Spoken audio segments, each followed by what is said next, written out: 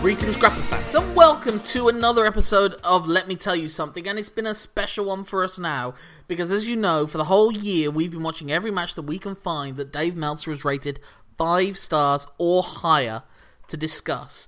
And we are at match 100. Unfortunately, we haven't covered a couple of the matches of that 100, but this is the 100th match itself that Dave Meltzer has given 5 stars or higher to. And the or higher is a factor, not in this match itself, but because it's a result of one of those or higher matches. I'm your co-host, Lorcan Mullen, and with me as always is my co-host... Simon Cross. So Simon, what match are we covering? We are covering the Alpha versus the Omega. Chris Jericho taking on Kenny Omega for the right to be called the best in the world. Also for the IWGP US title as well. A recently born title. I think Omega's only defended it once since winning it at this point. Maybe twice. It would have been at least once because he beat Juice Robinson in the match after Juice had beat him in the G1 Climax. So that was a title he won in between the Dominion 60-minute time limit draw with Kazuchika Okada and the G1 Climax in August. It was the G1 special event that was held in America as like a precursor to the Climax event itself, beating Tomohiro Ishii in the final. In Long Beach, wasn't it? Yes, I believe so. Yeah. So, what I was saying is that it's funny that this is the 100th match and the 90th match have been the 6-star match between Omega and Okada, which brought a lot of new eyes to New Japan, made Omega a much bigger star, and made, New Japan Wrestling a more prominent promotion. And if you want an example of its prominence, is the sheer fact that they've been able to book Chris Jericho a year later to double main event Wrestle Kingdom against Omega, whilst Okada fought Omega's G1 final winning opponent, Tetsuya Naito. And that whole double main event controversy feeding into the subsequent Naito-Jericho feud that then took over the next year of Naito and Jericho's New Japan story. God, Naito just can't catch a break, can he? No. Anytime he main events. But you're not the full main event. Fuck you, man. Well, Naito probably is more tranquilo than that, but you get the idea. But what's also funny is that this is Tokyo, Japan. Thousands of miles, literally thousands of miles away from a not particularly huge city in Canada, Manitoba, known as Winnipeg. And yet both of these men who make claims to being the best in the world both hail from Winnipeg, you idiots, in Manitoba. A total population of 705,244 at the most recent polling. It's the 7th most highly populated city in Canada. Can you name the other 6 above it, Simon? Take a guess. Toronto. Correct. Vancouver. No, Vancouver is 8th. Oh, mother. Edmonton. Yes. Calgary. Yep, this is where your wrestling knowledge comes into effect. I'm using ice hockey, actually, in my head. Toronto. You already said Toronto. So I've had Toronto, Edmonton, and Calgary as successful guesses. Yep, Toronto first, Calgary 3rd, Edmonton 5th. Montreal. Yes, 2nd. You're missing the capital and another city that you would genuinely probably never heard of. I apologise to all people from this province of Ontario. It's, to be fair, a suburb of Toronto as well. Oh, I'm going to hate myself for not getting the capital. I give up. Ottawa. Fuck! And Mississauga. I never would have got Mississauga. Ottawa, I should have got. Yeah. Sorry for everyone's ears there. Sorry, I really care about knowing capitals. Saskatoon comes 19th. Oof. Where's Kinsalato? That's what I want to know. Anyway. But the town's not very big, and out of sheer luck, out of 6, possibly 7, closer to this point, billion people in the world, the 2 best wrestlers in the world, or 2 people that have got substantial claims to that throne, hail from the same area of the world. And as does the man providing Carmella commentary for the match as well. Don Callis. Winnipeg's taking over! It's like how in Vienna, in like that means nothing to me. The 20s or something like that, Stalin, Marx, Freud, Tito, Engels, and like loads of people. No, Tito is in the Yugoslavian dictator. Were all living in Vienna at the same time. Well, let's get back to wrestling.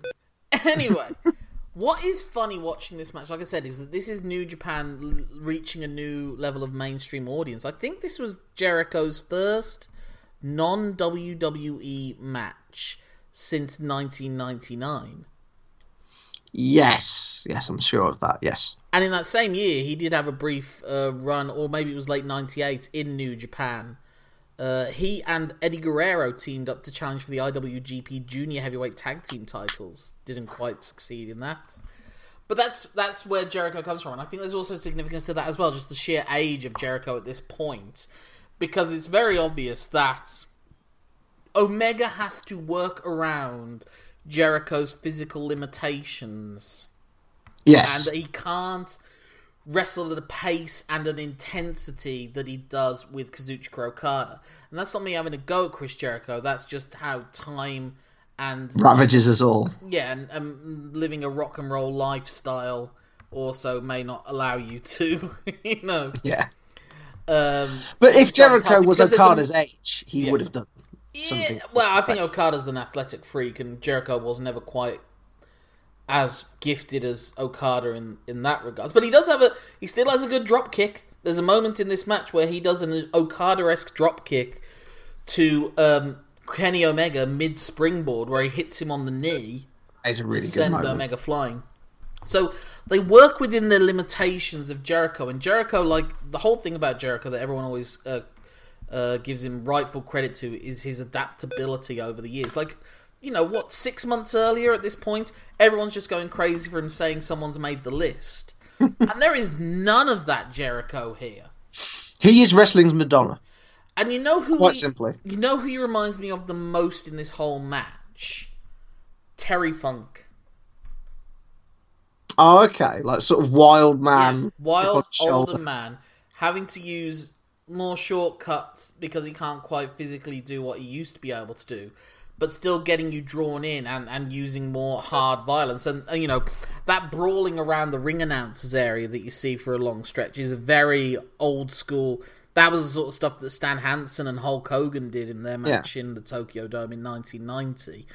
And, all that sort of brawling that we saw from the Funks and Brody and Hansen. And, it was a very easy way to get around a double count-out or something back in the day. Or Abdullah the Butcher. It's very much along those lines. And I don't know if it's intentional or not, but the loss of the commentary for a brief period as well, that gives it an older vibe. Like a throwbacky vibe. But yeah, Omega's throwing himself around the place, and it's also, he's very much the babyface of this match, and Jericho is he's doing old school heel antics, riling up the crowd. At one point, he does the old cocky Shawn Michaels corner pose at one stage. He gets a chair out. He literally, there's juice in this match. Omega blades himself, and they do the classic, he hits him he rams his head into the chair in the corner, and then distracts everyone with his showmanship whilst Omega's in the corner there, getting the right cut above gigging himself hairline, to use wrestler talk, using the gimmick and everything, and then Jericho working over the cut to get more blood into his forehead area and everything. Well, that was sort of like the pre-match storyline, is that he busted Omega open with his own belt. Yeah. That he's drawn blood before. Yeah. And like you say, he's using every shortcut in the book that he can, both as a performer, but also as a heel. Like, he is doing classic heel tactics. But he's also able to do, intricate reversal sequences at various points. He takes a V-trigger full-on in the face at various points. Yes. As well. Some of them are brutal to look at. None of them look quite as amazing as the ones he hits like Okada or Naito with, but they're still pretty hard. And he takes some nasty, but like the final bump he took in this match, a one-winged angel onto a chair. I think he said that's the most pain and discomfort he's ever been in a match after taking that. And this is a man that's taken thumbtack bumps. Yeah, I guess so. But that's a superficial pain. That's more of a, I think it was also like, because it's funny because they incorporate the chairs and the tables into this match, and again, it's just that thing of Japanese hardware is a little bit different. Like those chairs aren't necessarily designed for hitting people with because the seats go flying at various points. Oh, when he hits him with the chair and the middle of it just comes out and he's just left with the frame. And I like how he adapts to that and then jams him in the back with the frame, reminiscent of when Sheepherder Butch jammed the New Zealand flag into the back of one of the Fantastics. Yeah, or how every first chair shot now goes in WWE after the no headshot thing. It's like, jab to the gut, chair to the back. What do you think of the no DQ stipulation? Again, it's, like I said, it's a very non-Japanese sort of match. And like I said, all the way back in the old Bruiser Brody, Stan Hansen, Funk's match, that was like Japanese seeing like a stereotypical American vision of like as a bar fight brawl. I guess this, I think it's quite fitting that they put a bit of a Canadian slant on it because it opens with a hockey fight. Yeah. Them grabbing each other's head and just pounding away. Not that convincingly, I must say, at times. I don't think Omega's fine, but I don't think he's naturally suited to the brawling style. He's out of his element, which is a story within the match itself. That, like, Jericho drags him down to his level. Yeah, and I think that's part of the no DQ thing as well, is that, like, Jericho's goaded him in, so Jericho's more at home. Yeah. By making it no DQ. Obviously, from a storyline perspective, it gives Jericho those shortcuts, those platforms, to those little bits to work with. It does confuse me that they sort of honour rope breaks sometimes, but still don't honour rope breaks at sometimes. Like, either do it or don't. Like, there's a half and half. Yeah, that was a big contention point. I remember Edge and Christian discussing it on their podcast. To be fair, it happens twice, really. Early on, Omega is in the walls of Jericho and reaches the rope, and the referee's telling him to break, and Jericho's saying it's no DQ, it's no DQ. And it's a genuine think of maybe Red Shoes has made a mistake there, maybe he shouldn't be doing that. Yeah. And then it's more like, oh, well, there's rules and then there's etiquette or something. But also, the way I looked at it with the second one, really at the end of the match, when he's got him in the walls, and there's a moment where Omega looks like he's gone out, reminiscent of the Naito, Tanahashi G1 Climax A-Block final, where he looks like he's out and then just suddenly he like wakes back up and reaches the ropes. It also, you got to remember, ropes are also used as a sign of leverage. Like when someone holds a submission hold in, like Ric Flair with the figure four, he'll use the ropes as leverage. And it looks to me like you could read it as, and I don't think they say it in the episode, in the match, and I don't even know if that was Jericho's intention as well, but because he was holding on the ropes and he was able to pull himself towards them, he was losing the grip. Jericho was losing the grip and the positioning anyway, and he just basically lost control of the hold because of how Omega did it. And it's better to let go than be like pulled out the ring. Yeah. But that is also an element of me looking for excuses. But I think you could sell it. That's a Regal explains way around the situation. Yeah, psychologically that makes sense. I get where you're coming from. I don't think that's what they did, but it's. But like I said, I don't know if they're breathers or what, but like it's not constant motion like Omega and Okada will do, or Omega and Naito, where there's, except for like the opening sort of bits at the start, and maybe some double down moments. Jericho constantly yelling at the crowd and everything. I think that's a bit of like them being able to stretch it out without having to engage physically as much as you would expect, and there's more prolonged periods of selling and everything from both men. And like Jericho just being like, he's just so great at being a dick, like attacking the referee's son. Yeah, that was brilliant. And just like little moments like him yelling at Chono whilst he was setting up the table. And Chono is someone that he genuinely had history with. They wrestled each other at Sold Out 97 in the NWO's only pay-per-view.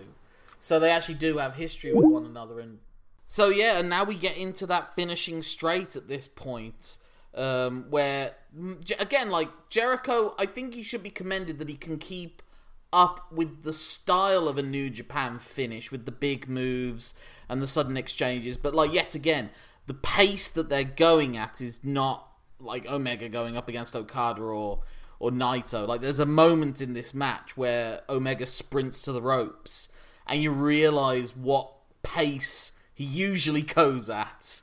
Like the Snapdragons don't necessarily always snap that much, although Jericho takes some nasty bumps, no disrespect to him. Yeah, I mean, on any time you take like a bump off the top rope for a Japanese table, you've got to be applauded for being willing to do that. There's a really good example here. They repeat a spot from an Omega Naito match where Jericho sets up for a top rope Rana. Omega escapes, and then Jericho takes like a face bump onto the ring, onto the top of the buckle. Like Naito takes that like his legs are in midair. It is pure face and jaw that's taking the whiplash of that bump. Whereas I think Jericho sort of steadies his arms, his feet land on the mat around the same time. And that's not me having a go at Jericho. He's wrestling in the Tokyo Dome at 46. I don't know that Naito's going to be able to say he can do the same thing, He may not be physically capable, depending on the bumps he takes. That's the point.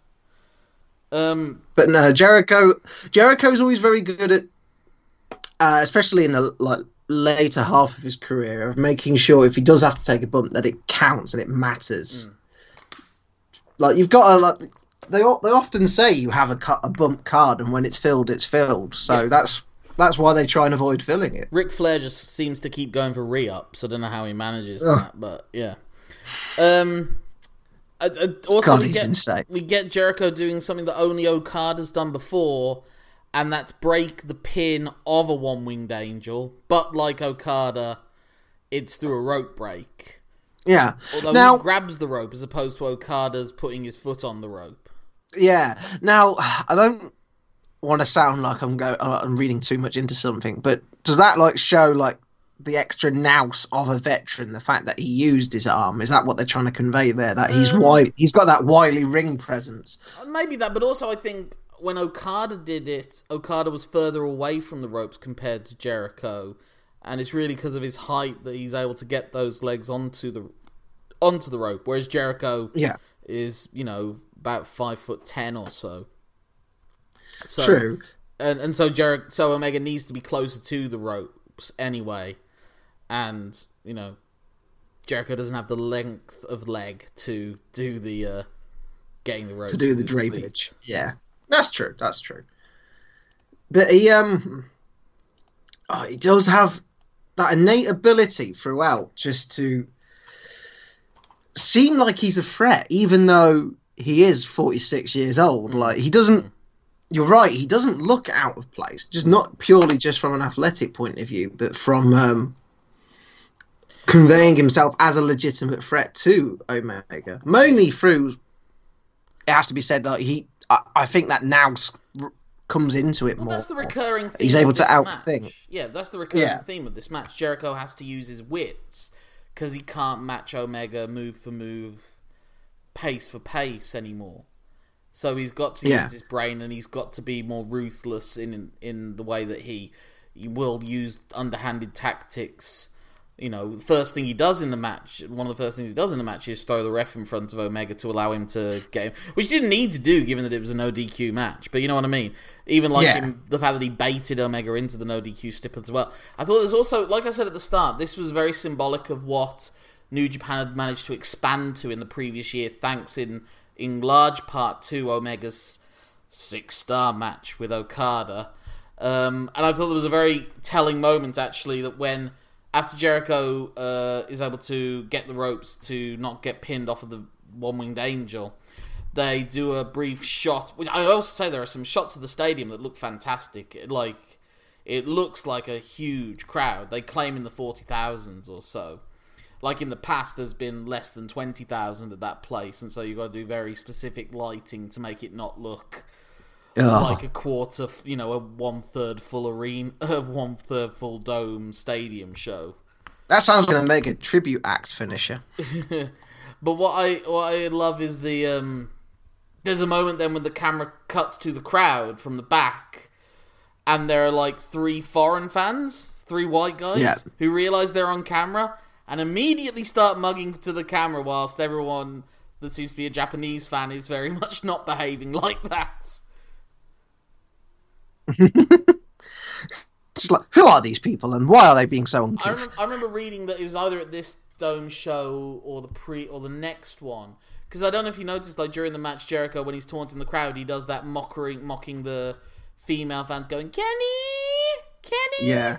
Apparently, there were American or just foreign fans doing that, just in the crowd to their own amusement and no one else's. Oh dear. Aren't Westerners the best? No. As a Westerner, I can say that. Anyway, these 2 Westerners duking it out in Japan. I mean, you got to take that into account as well. 2 Canadians, but, you know, North Americans getting the second biggest match of a Japanese promotion. And like I said, so much of New Japan had been built around, even when it was very Gaijin heavy at the start, this sort of native nationalistic pride, you know, born from what Ricky Dozan was all about as well. Yeah.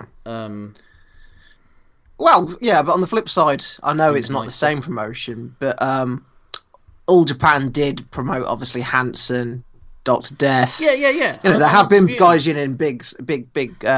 Yeah, I'm not disputing that, but it's places. always been the native that was the true star of the promotion. And It was defined always by the native against the Gaijin, whereas this is Gaijin that we haven't seen really since the days of Hansen and Brody against the Funks. Yeah.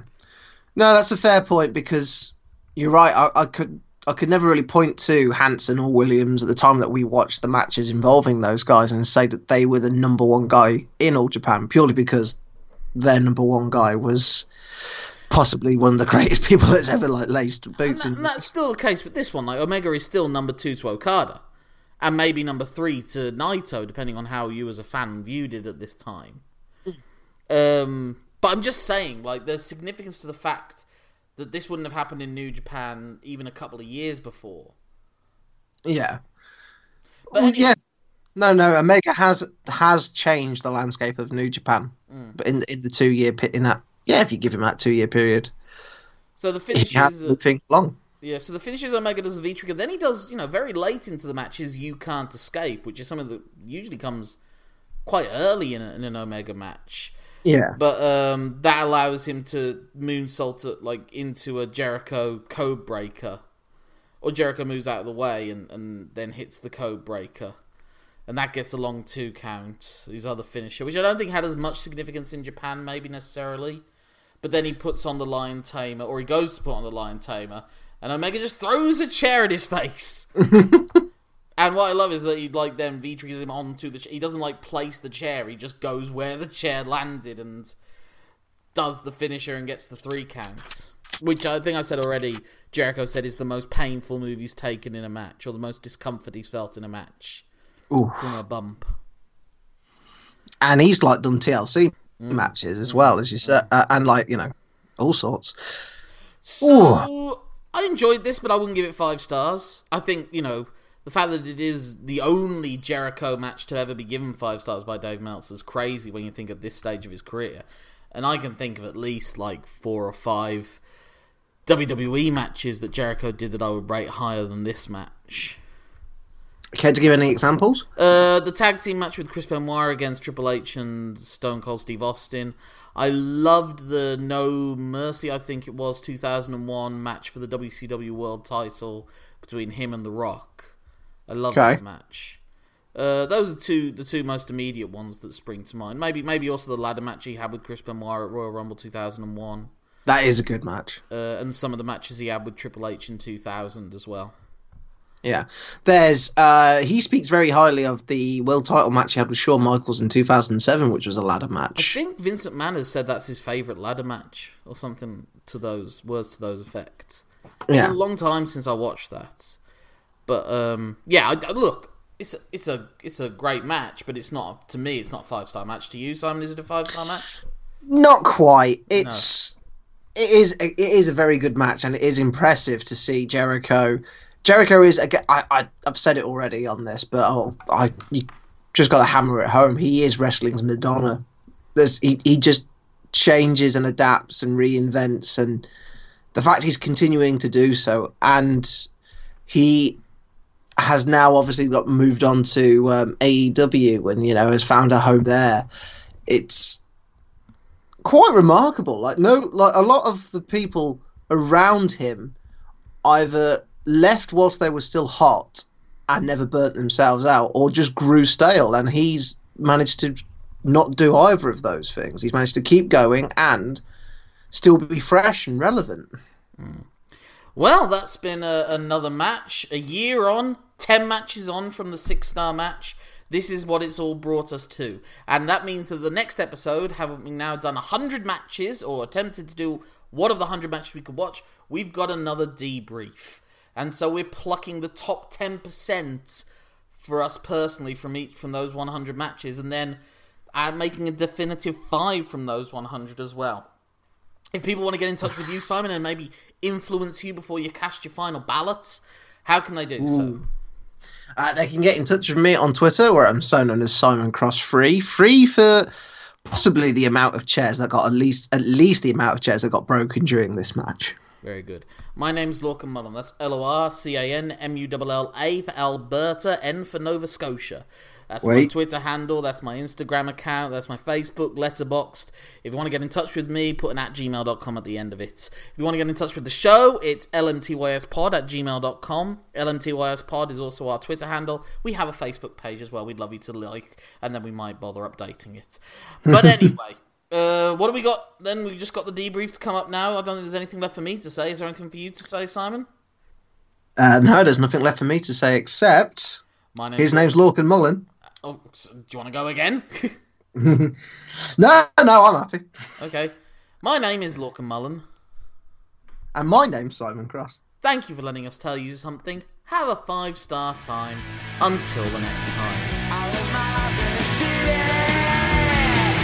There's no easy way out.